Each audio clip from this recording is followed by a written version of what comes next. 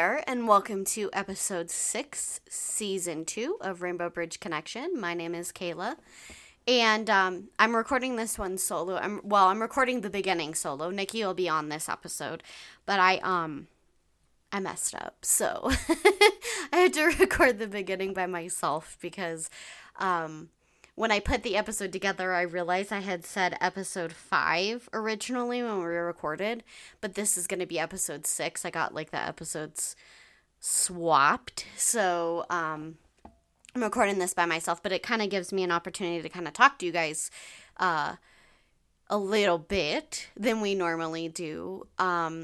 We usually try to get right into the episode because we know that a lot of people that listen to podcasts, that's like one of their biggest complaints with podcasts is when the people have an interview or they have a story and then they talk too much at the beginning and then you're just like, get to the interview, dude, just shut up. But I wanted to ask you guys how you guys were doing because, whoa, the world is heavy right now. And there goes my, I don't want to say it's a defense mechanism, but my awkwardness, I guess, is the good way to put it. I'm one of those people where, if you know me in person, you know that I'm extremely careful with other people's feelings and all that stuff. And when we first started doing this podcast, I was like, oh gosh, I hope people don't think I'm laughing at everything because I'm a mean person. But I laugh because it's a nervous thing. I get when I talk about my feelings or I talk about feelings with people, I always tend to laugh because it makes me uncomfortable, and I'm trying to get over that. I can still tell that I'm doing it because I just did, and I apologize, but I am trying to get better about it, so I'm not so, inappropriate. I'm the type of person that laughs at a funeral, and it's not, I'm not laughing because I think it's funny, or I'm laughing because I'm just so uncomfortable in the situation that's the only thing I can do. So I apologize. I really hope you guys don't take me as what's wrong with her? She's asking us how we're doing and then she laughs. But I really do want to see how you guys are doing because everything's really heavy right now in the world. And I've learned, with grief, it's kind of funky where you'll just be, you'll have lows and you'll have highs and it's just kind of going along, whoosh and then you're better and then whoosh. But if there's a major world event or something very sad happening, and you could be tied to it, but you may not even have anything to do with it. For instance, when the fires, right before COVID hit, and there's fires in Australia, or there was a hurricane here that hit during COVID in Texas, and it's we were being bombarded with these videos and these pictures of these horrible, with koalas having burnt hair, and then with the hurricane, I'm not going to go into detail to be graphic, but just people leaving their animals behind. And we were seeing these horrible things, and it was just making it so heavy. And I noticed that my grief was high. I was a high alert for my anxiety, high alert for depression. And then also my grief was bad. And it was taking me 10 steps back. So, all this work that I'd be doing to feel better, to get better, trying to rationalize situations, and then those things would happen and I would be like, oh my God, why did I do that? Why did I say that? I feel like I failed her, all this stuff. And I feel like that's how it's been recently, where it's, I take a bunch of steps forward, like I mentioned before, or maybe I haven't. I do seek a counselor. I have been for a number of years for my anxiety. And then when the whole thing happened in July where I was having a really hard time, I went and sought out a counselor that, she does specific work with anxiety, depression, PTSD, those kind of things. And she's been extremely helpful, and we've been trying really hard to work through things. And I have been doing a very good job. But the one thing I feel like there's a hump that I have a hard time getting over with is, and I don't want to say getting over it because that's you're never going to get over grief, So I don't want to say get over, but maybe more comfortable is a better word. I try really hard to get more comfortable with the fact that, with the grief and with the situation. And then, like, these things will trigger it. And they're not even in my control, you know? It's like world things happening across continents. And I feel so helpless and lost. And then my grief starts flaring up. And next thing you know, I'm like sitting on the couch, bawling my eyes out because I'm realizing the 4 that I have right now are aging. And it's like a twofold situation where there's a part of me that mourns what could have been with Athena.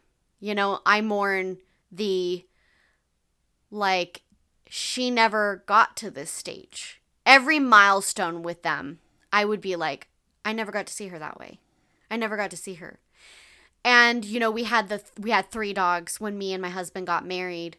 And, you know, I didn't feel right leaving one of them behind, and the venue would only allow for like 1 dog. Plus, I'm going to be honest with you, ours don't really behave to be able to do it. But you always see videos and pictures of people where they have their ring bear be their dog.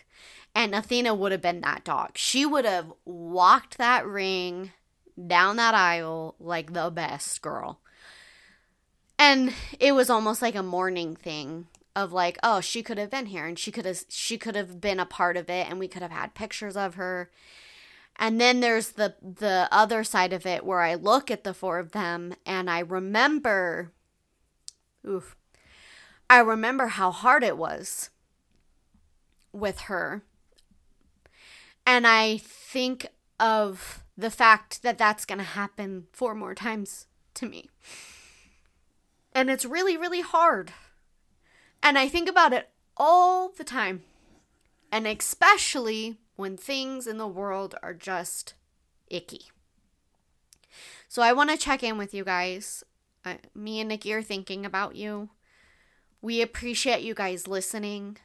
We started this to carve out a community for people that are like-minded, that understand us. And we feel like we've really succeeded in that because we enjoy your guys' feedback. We enjoy our guests. We've become friends with some of our guests. This has been a beautiful journey, but everything is kind of rough right now. So if you guys need anything, reach out. We're on our social medias. You know, we're on Facebook. We're on Instagram. Rainbow Bridge Connection Podcast. I think it's RBC Podcast RBC Podcast. But you'll if you look up Rainbow Bridge Connection, I'm sure it'd show up. And then also we have like the same logo for everything. And then we also have our email addresses as well. Rainbow Bridge Connection 21 at Gmail. And then I also started another one because I didn't want anybody to take it either. Rainbow Bridge Connection Podcast at gmail.com. And then we also have our website where you can click the contact us button and it'll go straight to a message to us.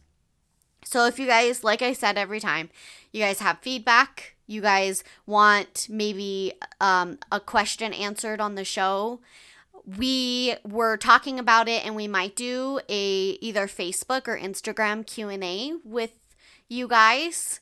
I'm really, really excited to do it. I think it would be really fun to do a Q&A with you guys and you guys can ask us questions or anything, or just reach out to us if you have a suggestion for an episode or you'd like to learn more about a specific, topic, or even if you just want to say things are heavy right now. Like, we're here.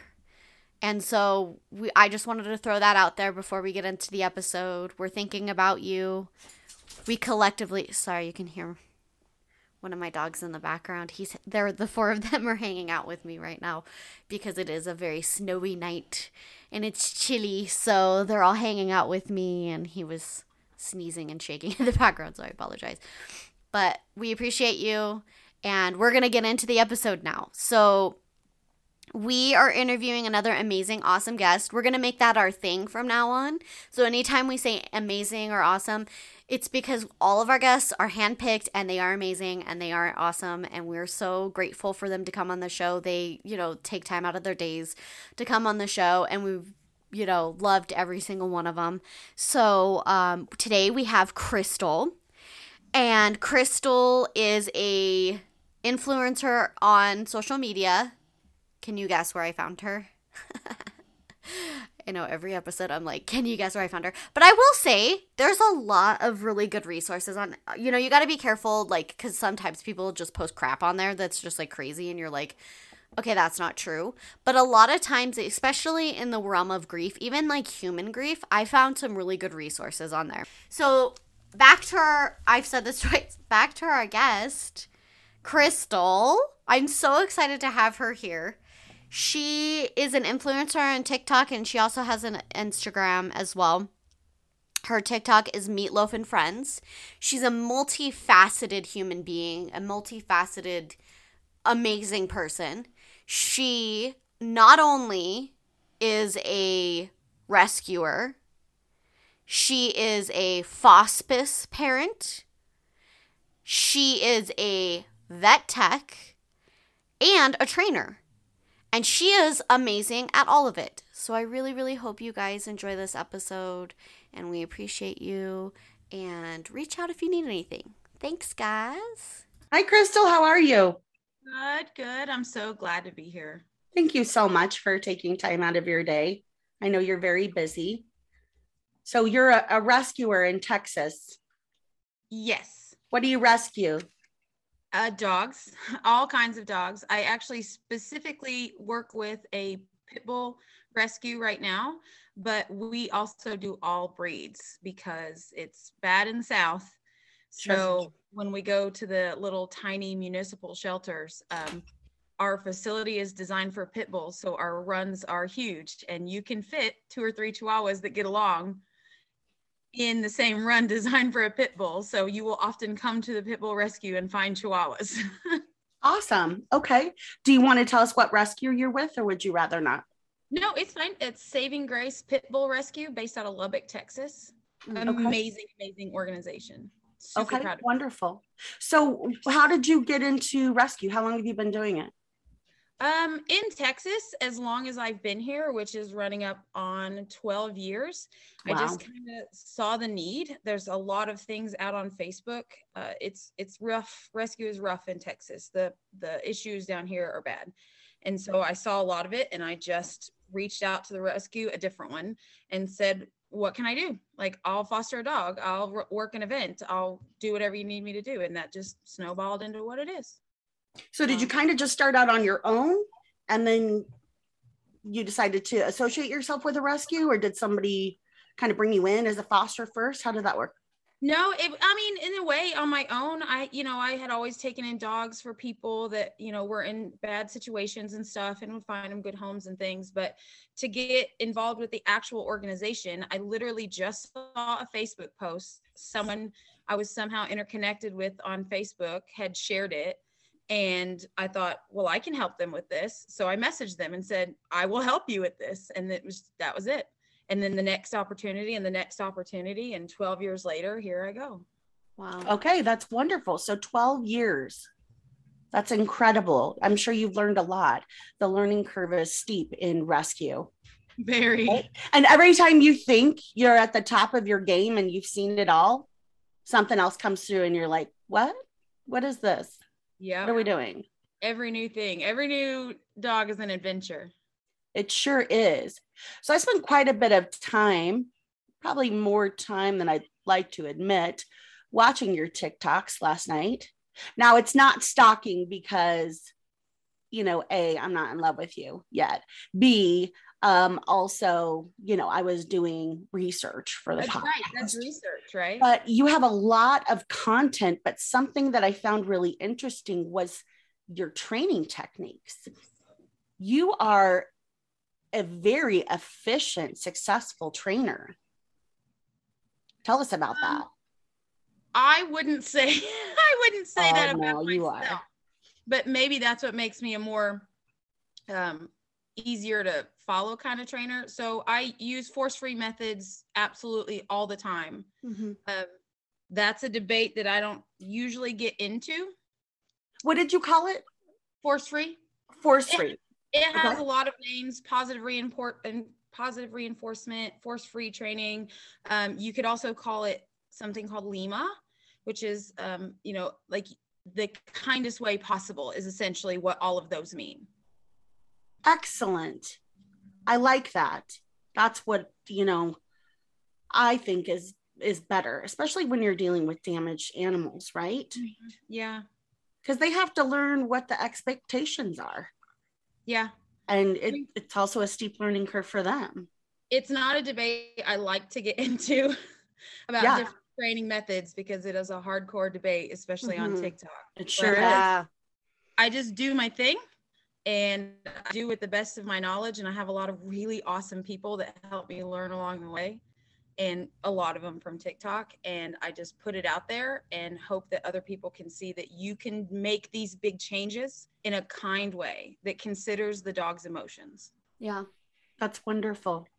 Yes, because that's something that I think is still missing from a large component of society, which is people don't recognize dogs or even animals as sentient beings. Mm-hmm. They're thinking, feeling, processing emotional creatures, and they're drawing from their past experiences, trying to figure out what the future holds, if the people they're with can be trusted, especially in a new home. Yeah. Okay. So how many fosters do you typically have at any given time? 2 to 3. It depends, which seems like not very many for the total, but oh no, that's a lot. It is. 2 to 3 is a lot, especially the work you're doing with them. Well, I usually only have one very hardcore behavior type case, and then one will be a much easier dog, might have some minor issues we need to work through, but highly adoptable. And then I get the 3 and 4 is small ones. Small ones don't take up much space. I know, right? I always say we can stuff a few small ones here if needed. Yeah. Okay, so who's Meatloaf? Meatloaf was a dog that I had years ago. Meatloaf has passed away. I hate when I have to tell people that because everybody's like, "Aw." But he was just this awesome little dog, the ugliest little thing you ever saw. And that's why his name is Meatloaf. I was on a trend at the time of naming fosters after musicians. Saw him and I thought, what is a really not attractive musician? I'm sorry, Meatloaf the musician, but you are it. His name. Yep. R.I.P. Meatloaf. Sorry, buddy. Yeah. Okay. So then how many dogs do you think you've fostered? Have you kept track? I kept track up to about 150 and then I stopped counting. So it's probably over 200 at this point. Very likely over 200. How many of those have you kept? I have to count. 9. Wow. 9 or 10, maybe more. Yeah. All right. What was the decision process when you were considering keeping them long-term forever? That's actually come up a little bit lately. So the one thing that they all have to be able to do in order to stay is they have to be able to hang with a big group. They have to be like what I would call a dog park dog. They have to be cool with everybody in the household. They have to be cool with other dogs coming in and out, right? And they can have literally any other issue on the earth, but as long as they're cool with the big group, they can stay. Oh, okay. All right. Do you do hospice care as well?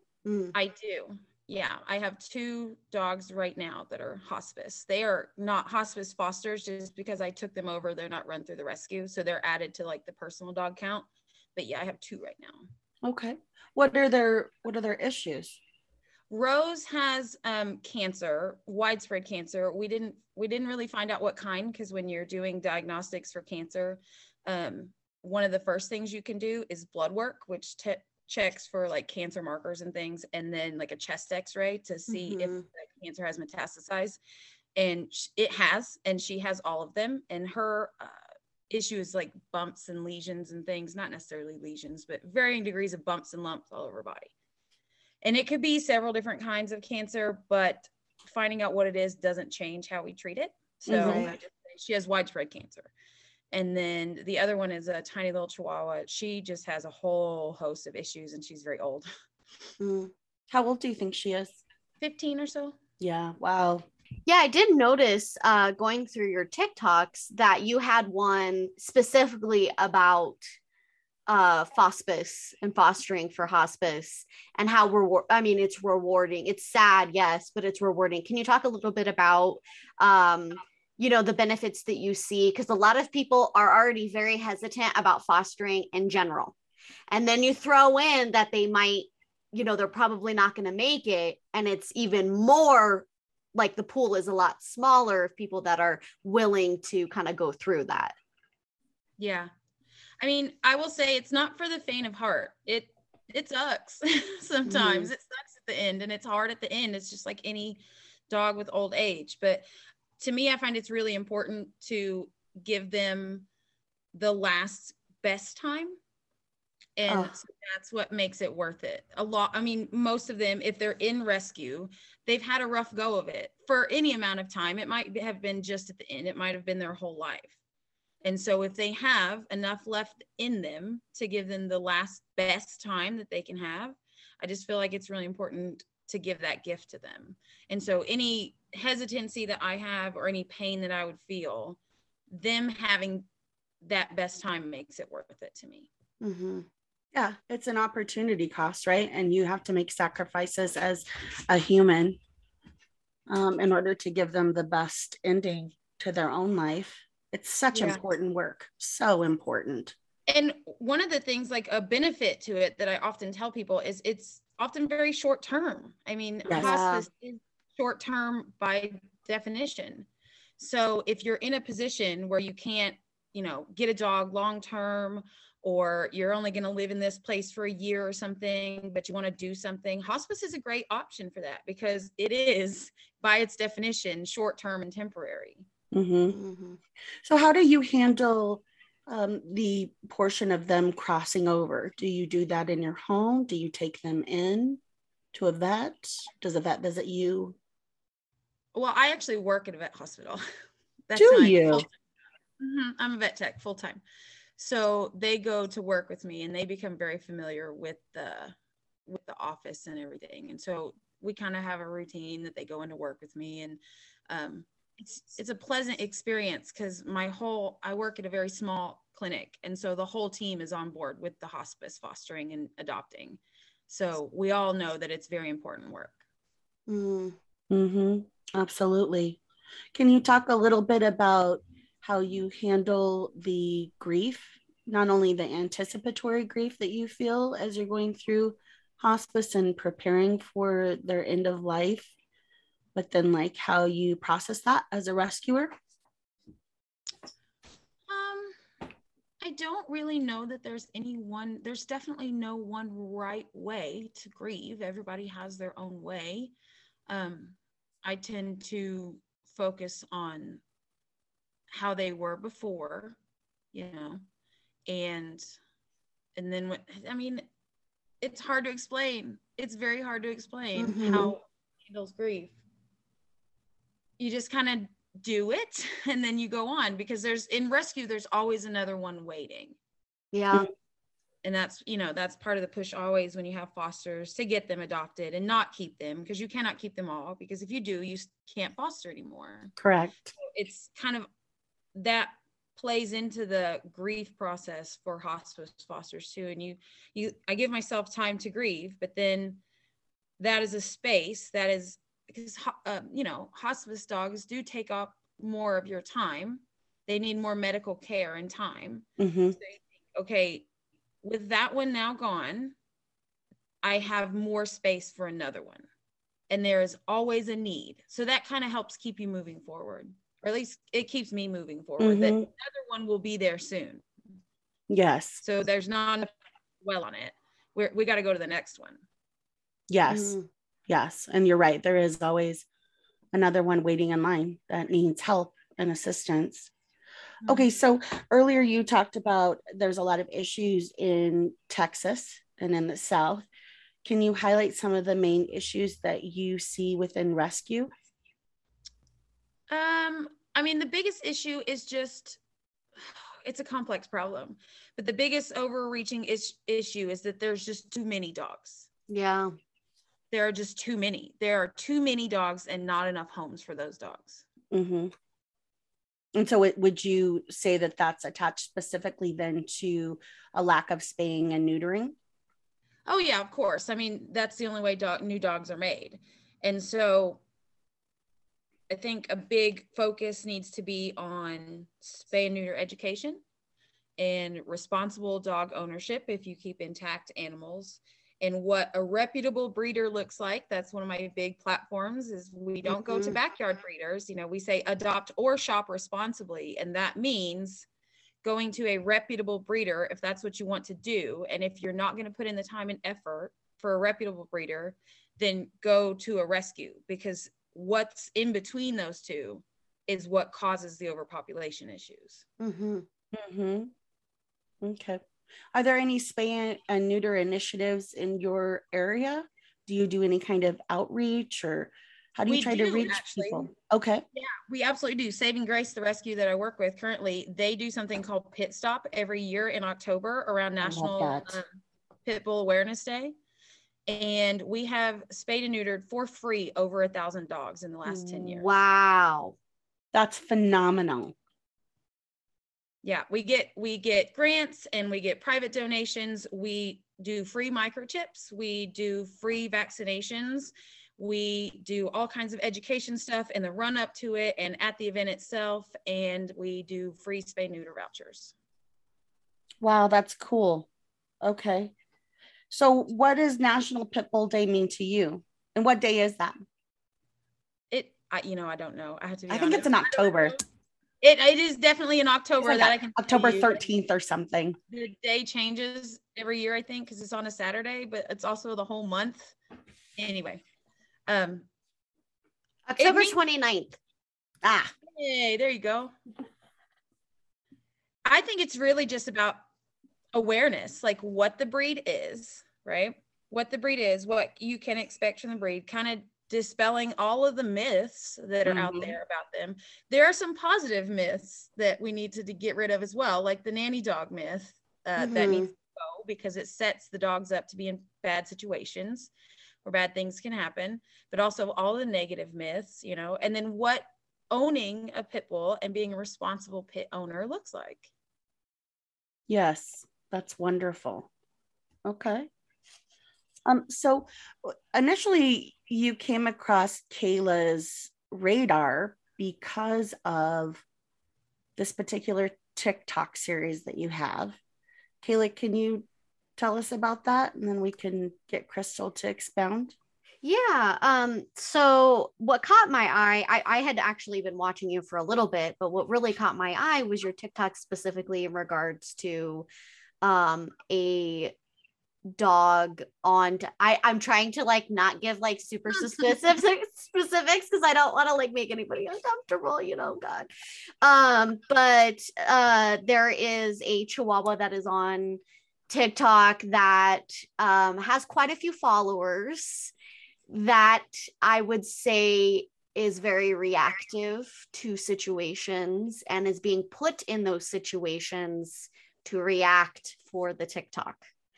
So like a driver for humor, like it's I think funny. So. I mean, Crystal, what is I think it is definitely like a clout reasoning on why the TikToks are being made of the aggressiveness of the dog. I that's what I believe, but I'm not quite sure, Crystal, like where you're at with it, but that's what definitely had caught my eye. Yeah. I think the popularity of that is just purely driven by, look at this tiny animal that we can aggravate for fun. That's it. Okay, so then what happened? You saw this, and what did you decide to do? Actually, a friend of mine, a real life friend of mine, Abby, she is the Positive Chihuahuas on TikTok. Oh, okay. You have to check her out. She's huge small dog advocate. And so the Chihuahua for clout was definitely on my radar, but Abby was doing an amazing job reaching out to that girl. And then she made several like call out videos about her. And it was never focused on like bullying the girl that owned another Chihuahua. It was just educating other people that this is not right. and they're not like this naturally, and you can help them when they have these issues. Mm-hmm. And so I kind of just let Abby take care of it because she was doing an amazing job. And then out of the blue, that girl blocked Abby. And I literally said to her, well, if you'll just hand me that torch, I'll take it from here, because I felt like the message was so important that it needed to keep going. Right. So I reached out to her on Instagram and TikTok and started a dialogue and let people know, posted about it on TikTok. Like, I'm talking to her, she's checking us out. I rounded up other trainers, world-class trainers that people would pay thousands of dollars to work with, Mm-hmm. to be on the team to help this dog. And I mean, I even offered to do a board and train with the dog at my house for a month for free. I mean, a lot of really, really amazing offers. And it was going well, I thought, for a while. And she was mulling it over, and we had a dialogue going. And then she started posting. She had this trend of posting more positive videos with the dog. Mm-hmm. Okay. And they didn't get the views.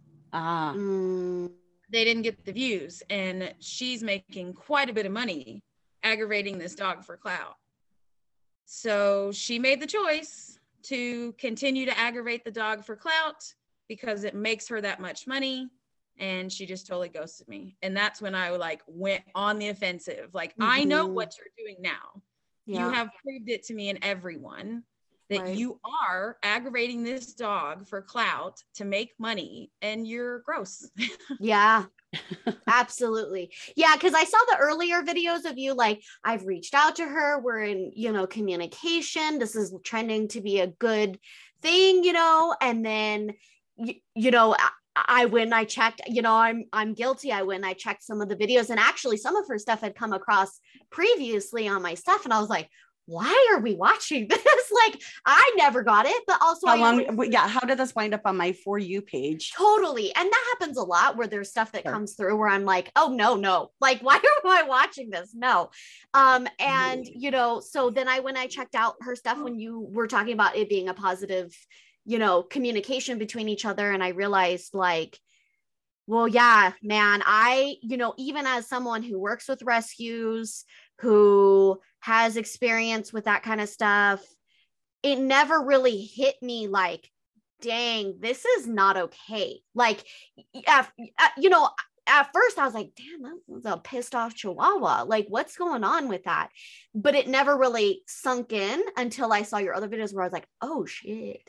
Yeah, that's not okay. That's not a good direction to go with an animal that already is like obviously in defense and is having a hard time.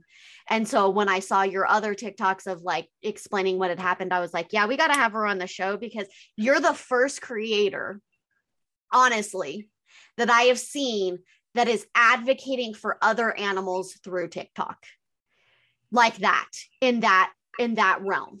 Because I didn't see, and your friend, like you said, your friend had reached out, and and unfortunately I hadn't seen that. But when your page came across and I was seeing that you were actively trying, and it wasn't just a lot of the TikTok drama that happens where it's just talking shit and not action, or just talking bad about the person. You were making an action because you saw something was definitely wrong with the situation, and you were concerned about the dog. And it was like a breath of fresh air, that it was like, oh, wow, we're trying to make a change here. This isn't about the clout. This isn't about the attention, the followers. It's not about that. It's about helping the animal. Yeah. Yeah. I kind of hold a some people would say controversial take on that. And the call out culture is sometimes call outs are warranted. Yep. And I have absolutely no problem calling out something that I see. I will always try to reach out to the creator of the video first, because there's a lot of it on TikTok, and say, start a dialogue. But if they brush me off, you're getting a call out. Yeah. Because I want to make sure everybody knows that this is not okay. And there are better ways. And there's no reason that this animal is being treated this way. Right. And I do it across the board too, not just owners. I caught a groomer mistreating a dog, call out video. Like, this is not okay. And people need to know, people with dogs need to know, like, your animal doesn't have to go through this. If the groomer says it's okay, they're wrong. Wow. Yeah, absolutely. And I've done the same thing to other techs when they post some of the things they do behind closed doors and say, you know, this is why people have trouble trusting us. And why curbside was such an issue, because they're afraid something like this will happen. And it did. And you put it on the internet. You think it's okay enough that you put it on the internet, and that is not okay. Mm-hmm. What was the groomer situation? It was rough. It was a doodle, I think, and it had matted hair in its ears. In my opinion, the dog should have been sedated at a vet clinic to take care of like severe matting in its ears. And she was being really, really, really rough with him. And the dog was like thrashing and screaming. Oh, were they God. plucking the hair out of the ears? Yeah, she was plucking. Oh, I can't stand that. Out of his ears, fully awake, using his ear as a handle at one point, and he was just like thrashing and screaming. Yeah. And the owner didn't have any idea that was happening. Correct. That was all done like behind closed doors. But then that human that was a groomer decided to post that on TikTok, almost as like, was it educational? Like, this isn't a big deal. This is what we do. No, actually, at first she put it out there and said, like, she was owner shaming, which is another soapbox I can climb up on. We don't owner shame here. We educate. So she was just owner shaming and kind of giving herself props for being able to handle this dog that nobody else could handle. Well, you're not handling it correctly, though. You're just hurting it. Yeah. Yeah. And in defense of it, she said, oh, no, I made them to educate owners that if you don't groom them, then this can happen. Well, they know that. Yeah. And this wasn't educational. Yeah. Oh, Well, definitely. Sorry, go ahead. No, go I ahead. was going to say, definitely on the owner shaming thing. I don't know how I ended up on that part of that side of TikTok, because I all of a sudden had all these videos of owner shaming where they're vet techs taking videos of people getting their dog's teeth cleaned and them having plaque and like, oh, look at this is horrible. And then all the you read the comments and literally all the comments are like, those people don't need to own dogs, they're horrible people, blah blah blah blah blah. And sometimes there's health issues that cause some of these things that they're taking on TikTok.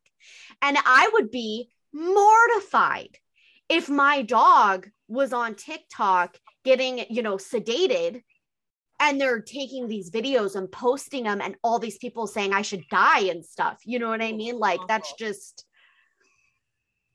Yeah, it's so awful. And it's just another soapbox I could get on, because at the end of the day, you don't know why that person didn't get their dog's teeth cleaned until they were so bad.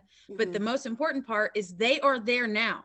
You are doing it now. They are doing their best. And that dog is right now getting treated for it. So shaming doesn't do any good except to push them further away. Yep. Sounds like that groomer had a really biased perspective. Thinking that it bothers me. Yeah, no kidding. Okay, so let's go back to the Chihuahua, the aggressive Chihuahua that's being basically triggered over and over. So you reached out to that human and you tried to create this dialogue. You said you got trainers involved that were really high caliber. And then you even offered to do a board and train situation in your own home. How did that work out? Was that person responsive? That was one of the things that we discussed.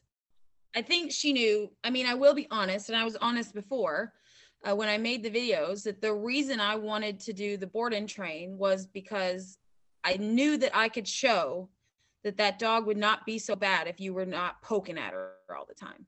Right? If you weren't intentionally antagonizing that dog, she is not going to be that way. And the only way to do that is to control the narrative, so to speak.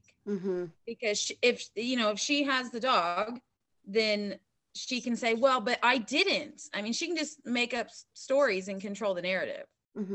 And then the narrative that Chihuahuas are inherently evil, bad, bitey dogs continues. Mm-hmm. So a big part of it, and I said so in the videos, was being able to control the narrative. I wanted to get her here and show that, yeah, she has some issues, but they are exacerbated by the fact that you keep poking at her for no reason. And if you don't do that, she's not going to be as bad. So then did she entertain that idea that you could do a board and train, or No, she could meet with a trainer? No? not even a little bit. No, she said right off the bat that she wouldn't send because she said it was because they couldn't be apart, which is maybe true. And I understand. And so I switched gears immediately to, okay, how about we work with these people online then? But I do think a big part of that was she knew that as soon as the dog was with somebody else, her whole backstory was going to crumble. Because she claims all the time that Chihuahua is a rescue. And then she has mentioned many times, actually, that she's had her since she was young, like a year-ish old. And so she's had her for over 10 years. And this has been this dog's life. Right. Okay. So then, and I hate to sound naive, but I need a little bit more context about how do people actually make money off of something like that? Because you talked about how the videos where she's triggering the dog create money, and then she shifted gears, did a different series, and she wasn't. TikTok is strange in that it's different from a lot of other social media platforms in that you generate income based on engagement, which that's pretty across the board. But the majority, the people that are making money, like it's their full-time creator job money on TikTok, come from brand deals. Okay. And if you don't have high engagement, you're not going to get the brand deals. And so anything that you do that would tank your engagement means you're not getting the brand deals and you're not getting paid. What is a brand deal? It's essentially a brand reaches out and says, like, if you do a product placement, if you do a paid review, if you any of these things, if you advertise this product for us on your social media page where you get all these people looking at it, we will pay you X amount of dollars.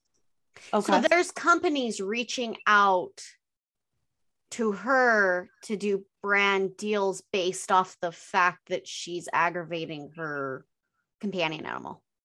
Correct. And I also did a call out video for every single company that I saw on her account that was doing that. That's impressive. Wow. And did any of them reach out to you? No. How many followers do you have on TikTok? 190 something, I think. 1,000. That is so phenomenal and impressive. How long have you been on TikTok? Over a year. Oh, only just a year. Yeah. So in a year, you've captured the attention of over 190,000 people. Yeah, I guess. I didn't mean to do it. Have there been any added pressures to your life because of the high visibility that you have on social media? Not necessarily. I felt the pressure to create more content, which right now is kind of waning. Mm-hmm. Okay. I've been taking a break. But yeah, I posted at least one video every single day for over a year. Dang. And that kind of pressure to pump out quality content was there for sure. But as far as like having eyes on my life, no, I willingly share it. Mm-hmm. Okay. So what do you consider, or how do you define quality content? That's a good question because I'm not good at it. Yes, you are. I love when the humility comes in with people, and you're just so like all these guests that have these like high visibility and like tons of followers, and you're like, no, it's not a big deal. But it is. Yeah. I mean, I was pumped when I got 6 people to like my last TikTok. Totally. Totally. Not over 190,000 people reacting to who I am and what I bring to this world, It's Absolutely. phenomenal. Well, and the way TikTok is structured, that 190,000 number is a little bit false. I don't have that much engagement. There's not that many people seeing every single TikTok that I make. I had several go like viral, and that's where a lot of that came from. But the little one is barking in the background. And now I've lost my train of thought. Quality content and how you create that, or how do you define it? I honestly have no idea. I have no idea. I just do what I think is funny or educational or important, or I just kind of throw stuff at the wall, and if it sticks, it sticks. Yeah. I don't have any formula. I don't have any kind of thought. I mean, I put thought and intention behind every single one, but there's no real planning behind it, which is why I say I'm not that good at it. It just happens that people like it. Okay. I like what you said, about like you have the intention, right? But it's just what you're passionate about. Right. It's what you bring to the world. And that's pretty cool. Yeah. It's just a very real, if I'm doing something and stating my opinion, that's my actual opinion. Mm-hmm. That's how I actually feel about it. It's not like a curated kind of response character. It's actually me and how I feel about things, which has not always worked in my favor. But I feel like if I'm going to be on there, I might as well be authentic. Absolutely. So then you talk about, the different videos that have gone viral and whatnot. And to use, one of the terms that the kids throw around these days. Have you been dragged? Have you had people trying to call out culture on you because they don't agree with what you bring to the table? No. And I have theories about that as well. I don't get it, really. I don't get it. I have like the most amazing followers. I have put out content that I was worried that was going to happen, not because I thought I did anything wrong. When you put sensitive things out on the internet, you're going to get some pushback from it. Right. And I really don't get it. Really? That's awesome. That's amazing. That's absolutely amazing. Yeah. So I'm happy that because girl, there's things on TikTok that I see people say.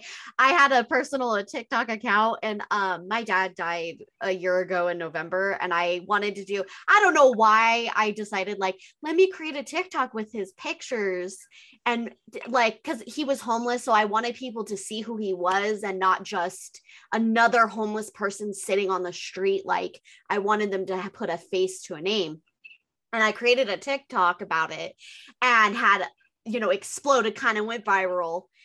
And some of the comments I had, I was like, oof, like, why are you posting this? He's dead. He doesn't care. Or why are you posting this? You didn't do anything to help him. It's your fault. Yeah. And I was like, dang, they're dragging me for a memorial video that I had posted. Yep. So it's amazing. You're 100% like, you have great followers that nobody, comes for you, because it's like, people are just yikes. And Kayla right now she's laughing it off and she's letting it roll off her back. But in the immediate wake of this, she was devastated. Yeah. The way people spoke to her and treated her. And it was so painful to watch my friend have to go through that. And I can say to her, it doesn't matter. You don't know this person, they don't, who knows what they bring to the table. They're idiots, but she's sensitive. And that's actually what kind of propagated the question and me giving that to you and asking, because it is so incredibly hurtful. Or you have people that threaten you. Mm-hmm. It hasn't personally happened to me through TikTok, but I've denied people adoptions, and I always say you can tell a lot from a person when you tell them no and how they react to you. The hate mail. Yeah. Yeah. Yeah, I probably get it more in real life than I get on the internet, which is odd. I don't get very much in real life either. But yeah, I don't know why. I have some theories. I think it's because I speak with so much confidence. People think, why would I say anything? Because she is going to come after. But I also have like the most amazing followers that when somebody dares say anything negative, man, they light on them in a heartbeat. Like they handle it before I even know about it. Sometimes it's pretty funny. One of the videos you have pinned on your TikTok is a sweet young girl. She's a dog, to be specific. She's in a muzzle. Mm-hmm. What's her story? Oh, I actually did get some stuff, whatever, from the internet about her. Like negative commentary? Yeah. But it's pretty easy to take care of because there's an explanation for everything, and just say, yeah, well, I didn't explain it then because it's a 30-second TikTok, but here, let me go into detail. Makes sense? Okay, great. And so it just handles really quickly. So Xena came into the vet clinic where I work. I had kind of spoken with the family before. They were just in over their head with this dog. She had some issues. They had absolutely no idea how to handle these issues. They put her in situations that she shouldn't have been in, that were, like I said, even in them, all she could do is fail. And so she was in one of those situations and ended up biting somebody, and they had no idea how to handle it. They're kind of older people. They can't handle her. She's big. So they were going to euthanize her, which is a decision I supported, because if there are no other options, that is a kind thing to do. Right. Mm-hmm. But then she came into the clinic that day, absolutely terrified. And I just looked at her and I thought, I can help her. I can reach out and I can help her. And so I did. I said, what do you think about me taking her and working with her? And I'm not going to guarantee you that I won't have to euthanize her in the end. That is a thing that happens. It is a thing that I've talked about openly on TikTok as well. I didn't get hate for it when I thought I would. That behavioral euthanasia is a thing sometimes. And it's reality. Yeah. And it is a kindness. So I went into it with them with the understanding, I'm going to try my best. And if it works, it'll be amazing. And if it doesn't, I will take care of it. And you don't have to have any guilt in this. And they said yes. And so I brought her home, and she was wearing that muzzle with a bite history. She was wearing that muzzle, and I didn't have a kennel at work. I wasn't prepared. So I just put her in my car wearing that muzzle and made a video in my driveway. Like, look what my stupid, impulsive self did this time. I've got this dog in this muzzle with a bite history, and she's terrified. So here we go. Come along. And that was just that.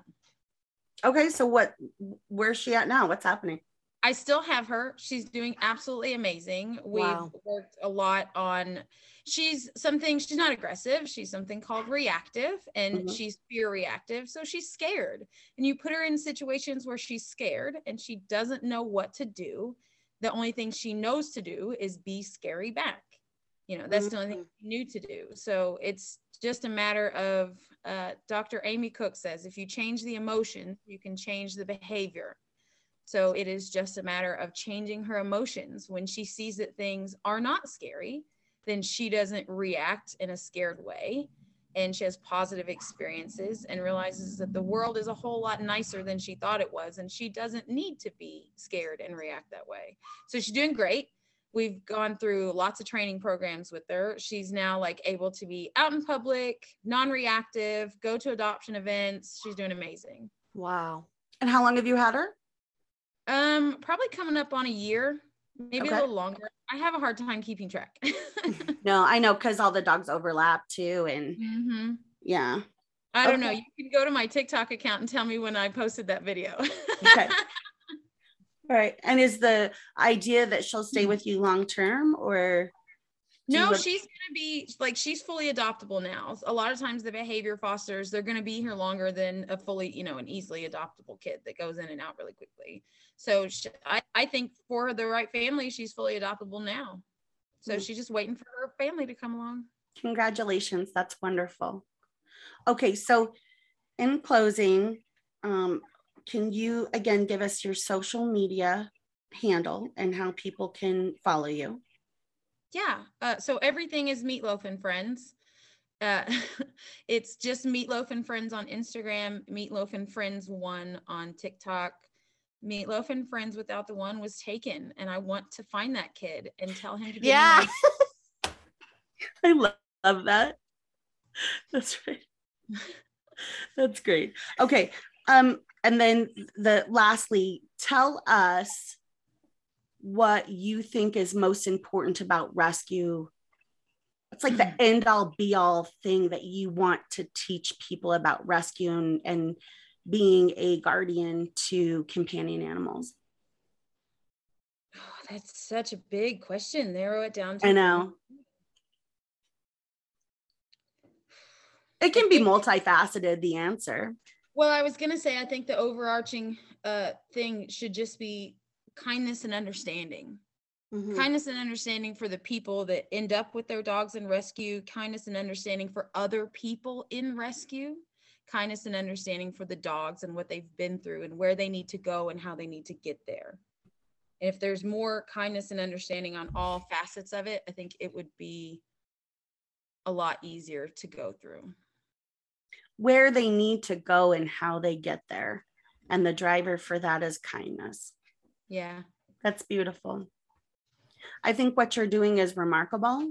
I think you have all the odds stacked against you. Texas is such a big state, and there are so many rescues nationally that pull from Texas because of the overpopulation problem that you have. You know, just even out of Houston, I know that the euthanasia rates in just one particular facility down there are in the, 12 to 1,600 range every single month. Eesh. And what that looks like. Even if you look at it like, where do the bodies go? How do you incinerate that many animals that are being euthanized? And all too often they're just shoved in trash bags and they're taken to a landfill. That's our reality as a society. And so I think that something needs to be done about it. So spay and neuter your animals, adopt, don't shop, or as you noted, if you shop, do it responsibly.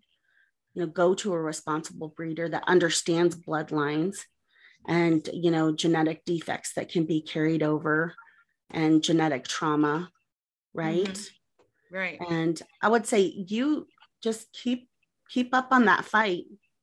You're doing amazing work and you are a beacon within the rescue community. You're wonderful. Thank you so much. Thank you. Yeah. I certainly do try.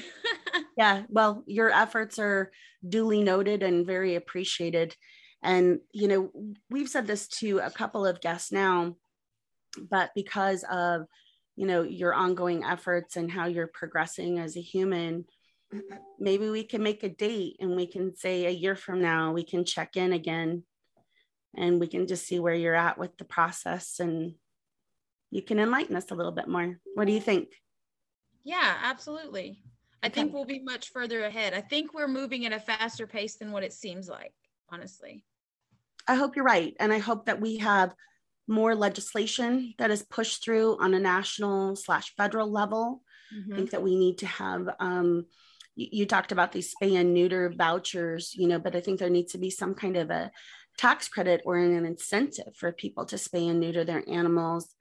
And I also think there needs to be a moratorium put on breeding, even if it's just 10 years. No breeding can take place.